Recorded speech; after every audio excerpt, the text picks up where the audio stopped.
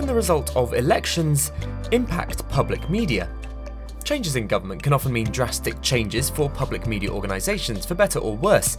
And 3 countries with elections this year, Australia, Slovenia and Brazil, indicate how the fortunes of public media are tied to the election result to varying degrees. It's like a matter of life and death. We'll stay with this practice of censorship if Bolsonaro won the election.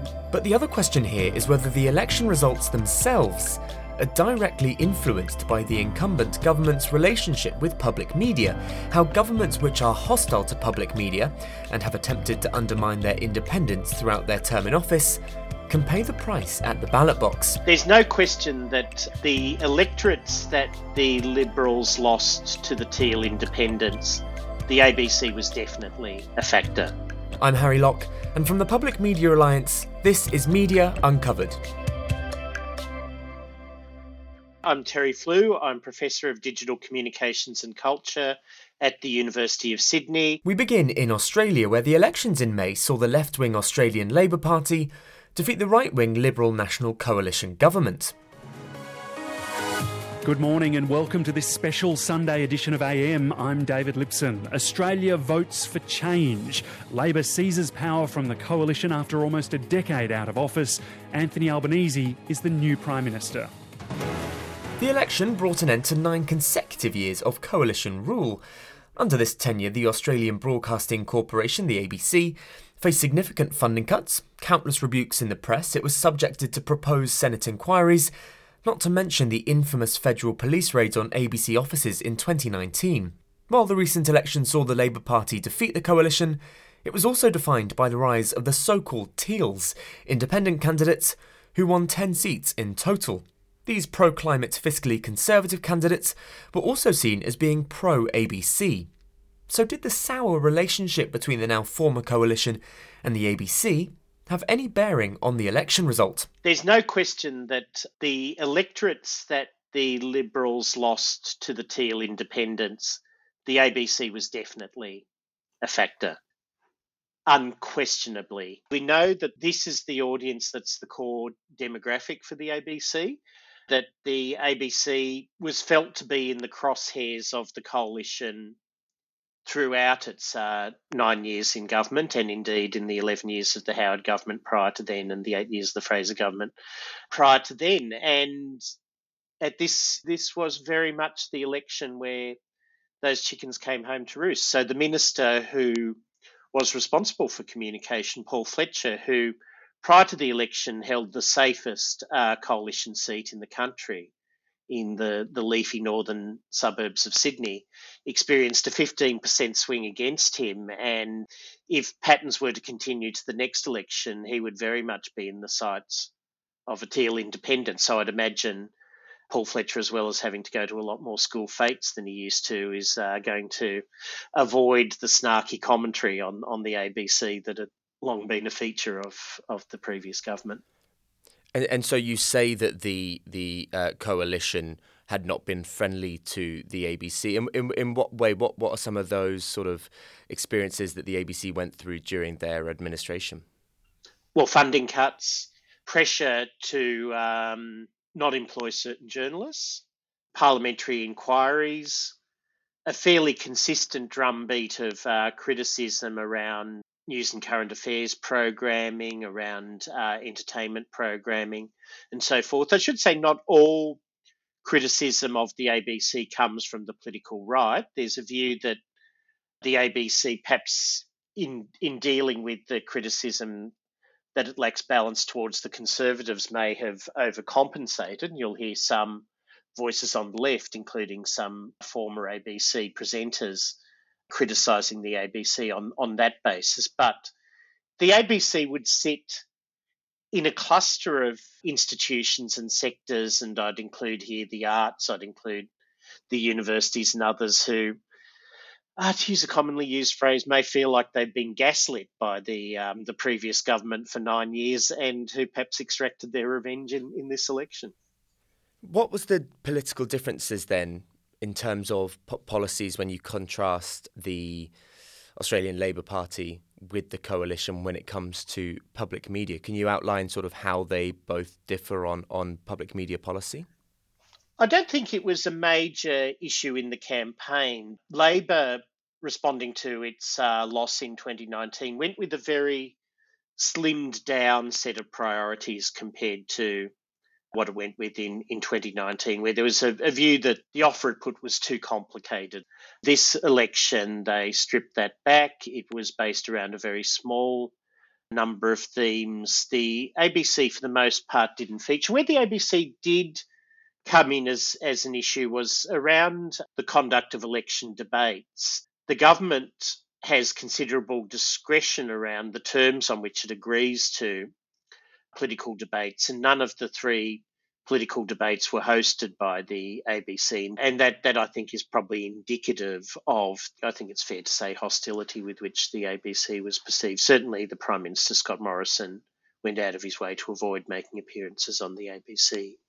The Labour Party's also brought out this policy about stepping up the ABC's presence in the Pacific, which was obviously really stripped back during the coalition. What can you tell me about that? That stems from a different set of issues come under the banner of China. China is in a very expansionist mood in the Pacific region. The Belt and Road Initiative is being pushed towards the Pacific Islands, where there is considerable discontent about the level of foreign aid received from Australia, and to varying degrees of openness to Chinese offers. And so I think that can be seen in the context of, if you like, the new Cold War, at least strategic competition in the South Pacific between Australia and China. And so in that sense, the ABC might be being used as a sort of vehicle for soft power in a way? Yes. Although I wouldn't say it's having looked at soft power in other countries. I wouldn't say it's a particularly coherent strategy at this point in time, although it might become more so. Maybe if we then look at now and the future, I mean, in the past few weeks, ever since the Labour Party were put into power, has there been a sense of, I don't know, increased investment in the ABC or at least in sort of its future perhaps being a bit more on solid ground than it was over the previous 9 years? It's hard to know. It's hard to know because the new government will have a lot of pressures to increase funding in a variety of areas. And of course, as with many parts of the world, Australia is now facing some choppy economic waters. We have the return of inflation. We have interest rates now going up. We have energy price issues. These will all sound familiar. Concerns, I'm sure, real wage pressures. I mean, we'll see. Certainly, Labor governments have been perceived as being more supportive, or at least less overtly hostile. One thing I would expect the Teal independents to be is to be friends of the ABC. They will want to work productively with the new government. They would see a strong ABC as part of their broader remit towards greater integrity in political life. So how the Labour Party acts towards the ABC still remains to be seen. But elsewhere in the world, a new government is already looking to make changes to how the national broadcaster is governed to save it from political partisanship. But there are fears it might already be too late. In April, Slovenia held their parliamentary elections, and this saw the end of the populist Prime Minister Janez Janša, known for his anti-media rhetoric, whose right-wing SDS party lost to the left-leaning Freedom Party. But in what state did Mr. Janša leave the country's public broadcaster RTV Slovenia? Helena Milinkovic is a foreign news correspondent and union president at RTV. Well, Slovenian public broadcaster is in really bad condition because the current leadership, the general director, the program council, and the supervisory council are actually trying to abolish the function of the public media with cutting down the news programs all the time, with the politicization of the public media. We are fighting for the autonomy because there have been some censorship cases in the news program at the television, and also the multimedia webpage because the chief editors were changed and they were affiliated with the political party that was in the government. This changed with the elections, but for us, nothing changed. The situation is every day worse. People are leaving, and there are a lot of pressures and defamation we are facing every day on Twitter, and also the pressure from the chief editor and the leadership of public RTV. So the previous Prime Minister, Janez Janša, how much was it part of his administration attempts to undermine RTV? Well, he's been trying that for years, decades already. In 2006, his government changed the law, and now we are facing with this political law that was adopted in 2006, and they have a majority in the Program Council and the Supervisory Council. This is how they control the public media. And 2 years ago, just before the pandemic, when Janez Janša took over the government, when the previous prime minister resigned from the office, he wrote this essay and published it on the webpage of the government, The War with Media. And he's writing there with how you should approach the media and how you should slowly cook them as a frog. And we are now in this situation, especially in the news program. We are cooked frogs. 30 people left, almost 20% of the staff countdown. The communication is chaotic, aggressive. The chief editor is absent. And this is what we are fighting now. And I mean, I suppose what Janez Janša was attempting, we've seen elsewhere across Eastern Europe, this attempt to really capture the public media and turn it into state media. The fact that hasn't quite managed to happen, that there is still a sense of autonomy, that there are journalists like you within RTV Slovenia fighting back, and the fact that Janša didn't win the recent elections, how much hope do you have that you're going to be able to turn this around? What we are facing of urbanization of the media, they were not very successful here because we are rebelling, we are fighting, and also our colleagues at radio and other regional programs, they're not buying it, don't want to be propaganda, we don't want to work for the party, we are working for the public. The Programming Council at the moment, it sounds like it's a very political organisation where it shouldn't be. How easy is it going to be to undo that politicisation? While the main mandates of the previous members of the Program Council expired in January, so they had this perfect opportunity to install their party members. And now they have the big majority. It's 21 members of the 28. And what we are seeing since January, this aggressive war against the news program and also our union, because we've been very vocal about their illegal dealings. They also try to forbid us, the journalists union and the journalists association, to communicate to the public. The president of the council, he's affiliated with the SDS party. He's in very close connection to the ex-chief of the communication office of the government. And also there's the president of the Supervisory Council who is connected with this party.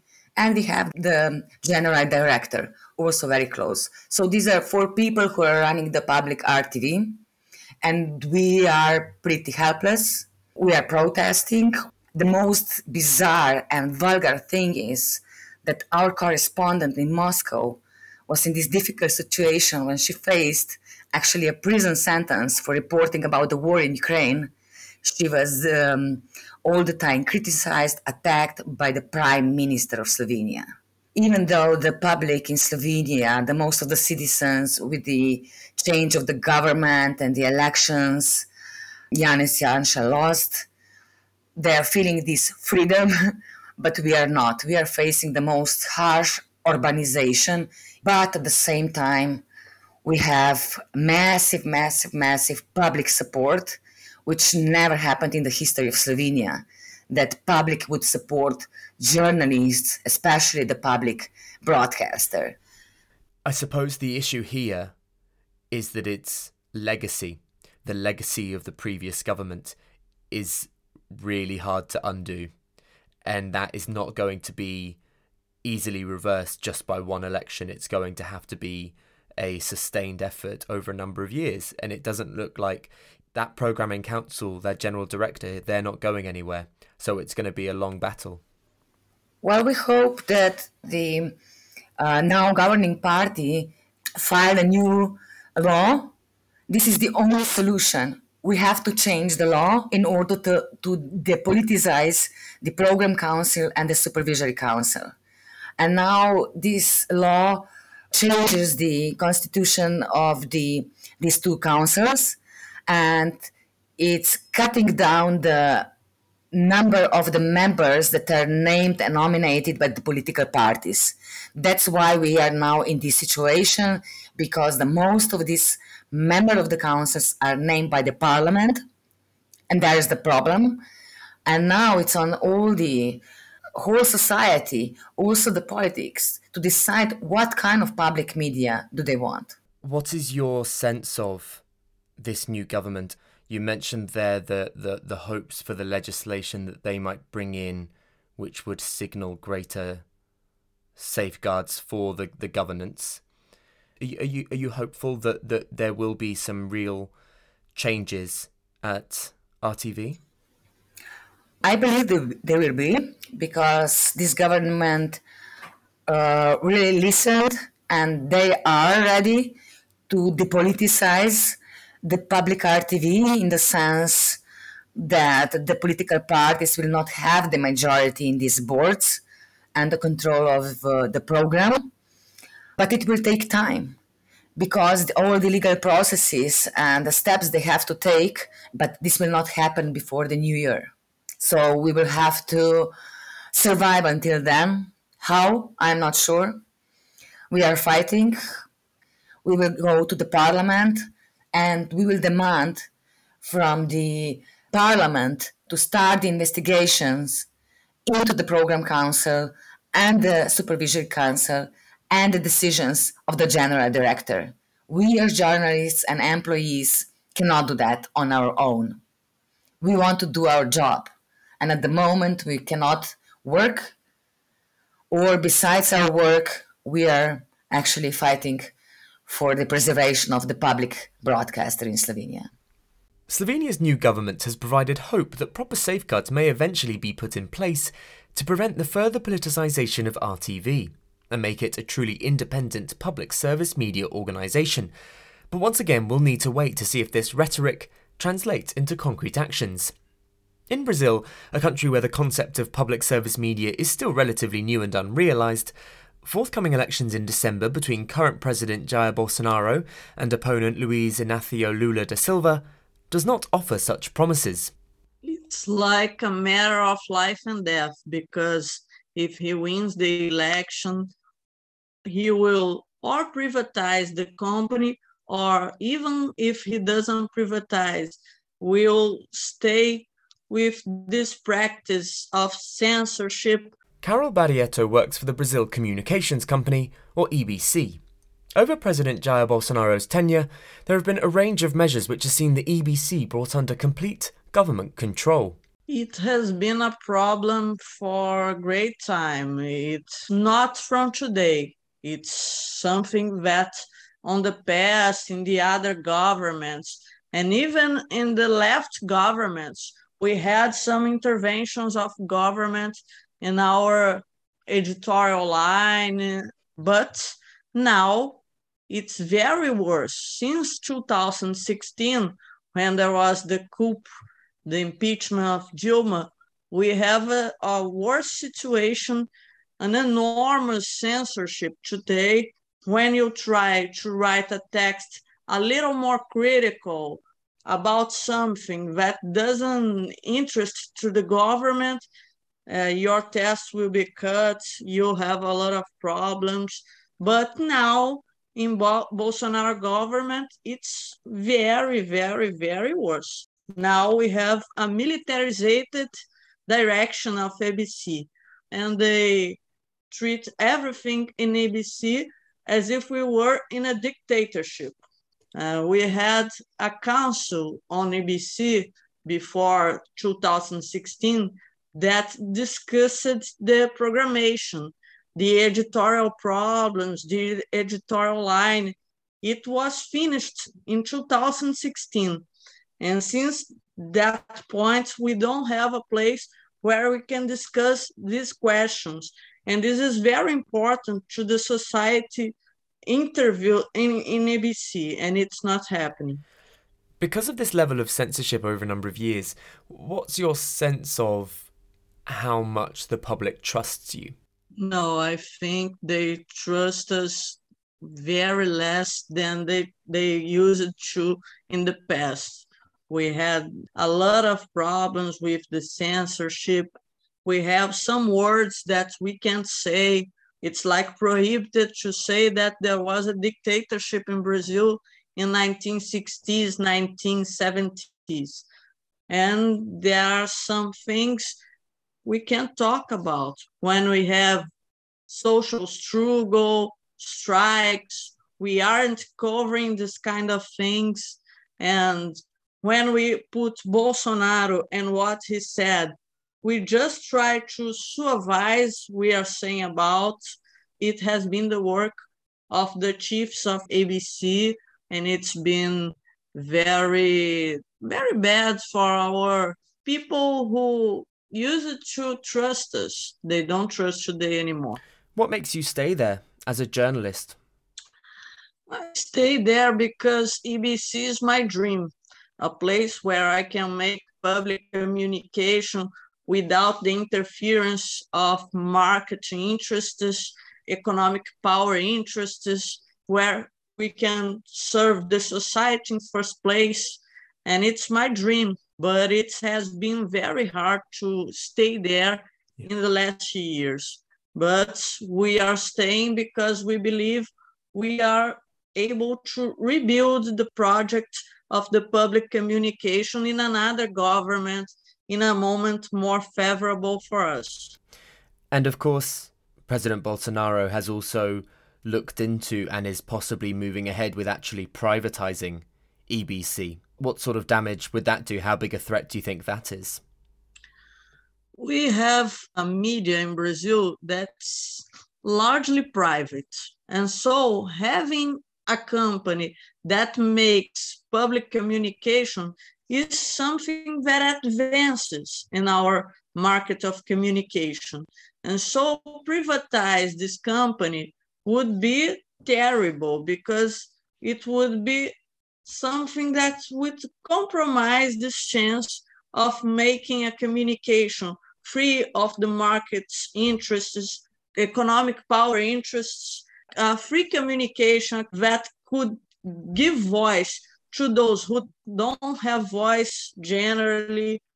Today, I don't believe it will happen until the end of this government. There is the risk if Bolsonaro is re-elected. But now, considering we are in June and the government finishes in December, I don't think it will be concluded. Yeah, and I mean, that really segues onto the election. And as you say, it's happening later on this year. What is your sense? I mean, how important for EBC is it that Bolsonaro doesn't win, doesn't get re-elected? It's like a matter of life and death, because if he wins the election, even if he doesn't privatize, we'll stay with this practice of censorship, all of this that makes that the people doesn't trust in EBC anymore. And this would stay if Bolsonaro won the election. So things must change, because public communication is not what we are doing for a long time. And if Lula were to win, what is your sense of what direction that would mean for EBC? Would it mean editorial independence? Would it mean complete freedom? Or would it just be a slight improvement, do you think? Complete editorial freedom is a dream that's I don't know if can reach with Lula election, but I think things will be better about editorial independence. We'll have some problems still, but I think we'll have, again, the council to discuss our editorial problems. We'll have a major contact with the civil society to discuss the public communication. Public communication will have more space in government agenda. We'll have a better situation. Public communication is something very recent in Brazil. Here we have public communication with the creation of EBC in 2007. So it's very recent. The experience was still being consolidated, and it happened, the impeachment of Dilma, and everything was disorganized. So I believe we can take this project in our hands and make it happen again and make it better. But it won't be something easy. And I suppose this isn't just down to one election. It's not just a case of Bolsonaro or Lula. It's about the next generation of politicians and, the forthcoming governments, the governments not just after this one, the one after that, the one after that, to all understand and all try and make a difference. Yeah, we'll have to make people understand what EBC does, and people will have to struggle with us for the public communication. So the politicians won't try to appropriate from EBC like they do today, like they did in the past, and like they will still do if we don't organize ourselves to struggle for EBC. So it's very important that people understand for what we exist. What is the importance of a public communication company in Brazil? Who must it serve? When people understand it and when people appropriate of it, things will be easier for us and we won't have so hard work. But yes, I think it's a work for generations, for the generations to come. It's not something that will be solved if Lula wins the election. We'll have to struggle yet. We'll have to fight. Carol, thank you so much. I thank you so much. What these three case studies demonstrate is how vulnerable public service media can be to the whims of governments. In all three countries, public service media was facing political pressures, whether that's censorship, government investigations, funding cuts, the list goes on. And we hear in each case how political leaders were able to effectively undermine, influence and interfere in the media organisation's affairs, albeit to different extents. Subsequently, elections become critical moments for the media organisation's future, how the results of that election will define the organisation for years to come. These case studies demonstrate the need for effective safeguards to prevent governments from being able to implement such drastic action. It's no coincidence where public service media is more established in countries such as Australia, that the ability to influence while not being negligible is far more limited than in countries where it isn't so protected by legislation and regulation, nor so ingrained in the cultural fabric of society, such as in Brazil. Ultimately, this all demonstrates the need for greater media literacy, especially in countries where the concept of public service media is new. So public and politicians alike understand why public media is so important for democracy. But as demonstrated by Australia and Slovenia, elections also mark a time when governments can be held to account for their actions, with a public which understands what harm is done to democracy when public media is attacked. We'll see what happens in Brazil later this year.